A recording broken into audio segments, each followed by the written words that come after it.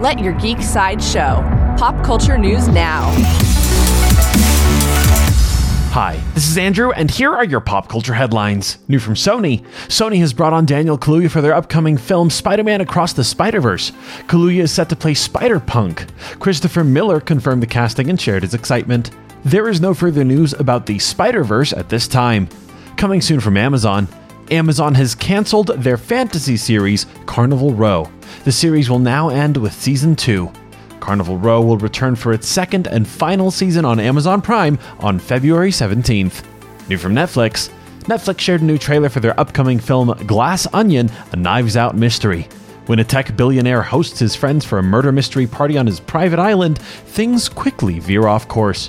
We'll discover the mystery within the mystery when Glass Onion premieres on Netflix on December 23rd.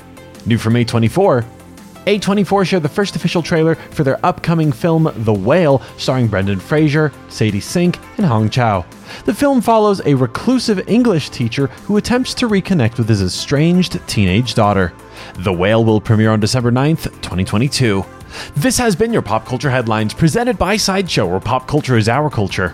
For any more ad-free pop culture news and content, go to sideshow.com/geek. Thanks for listening, and don't forget to let your geek side show.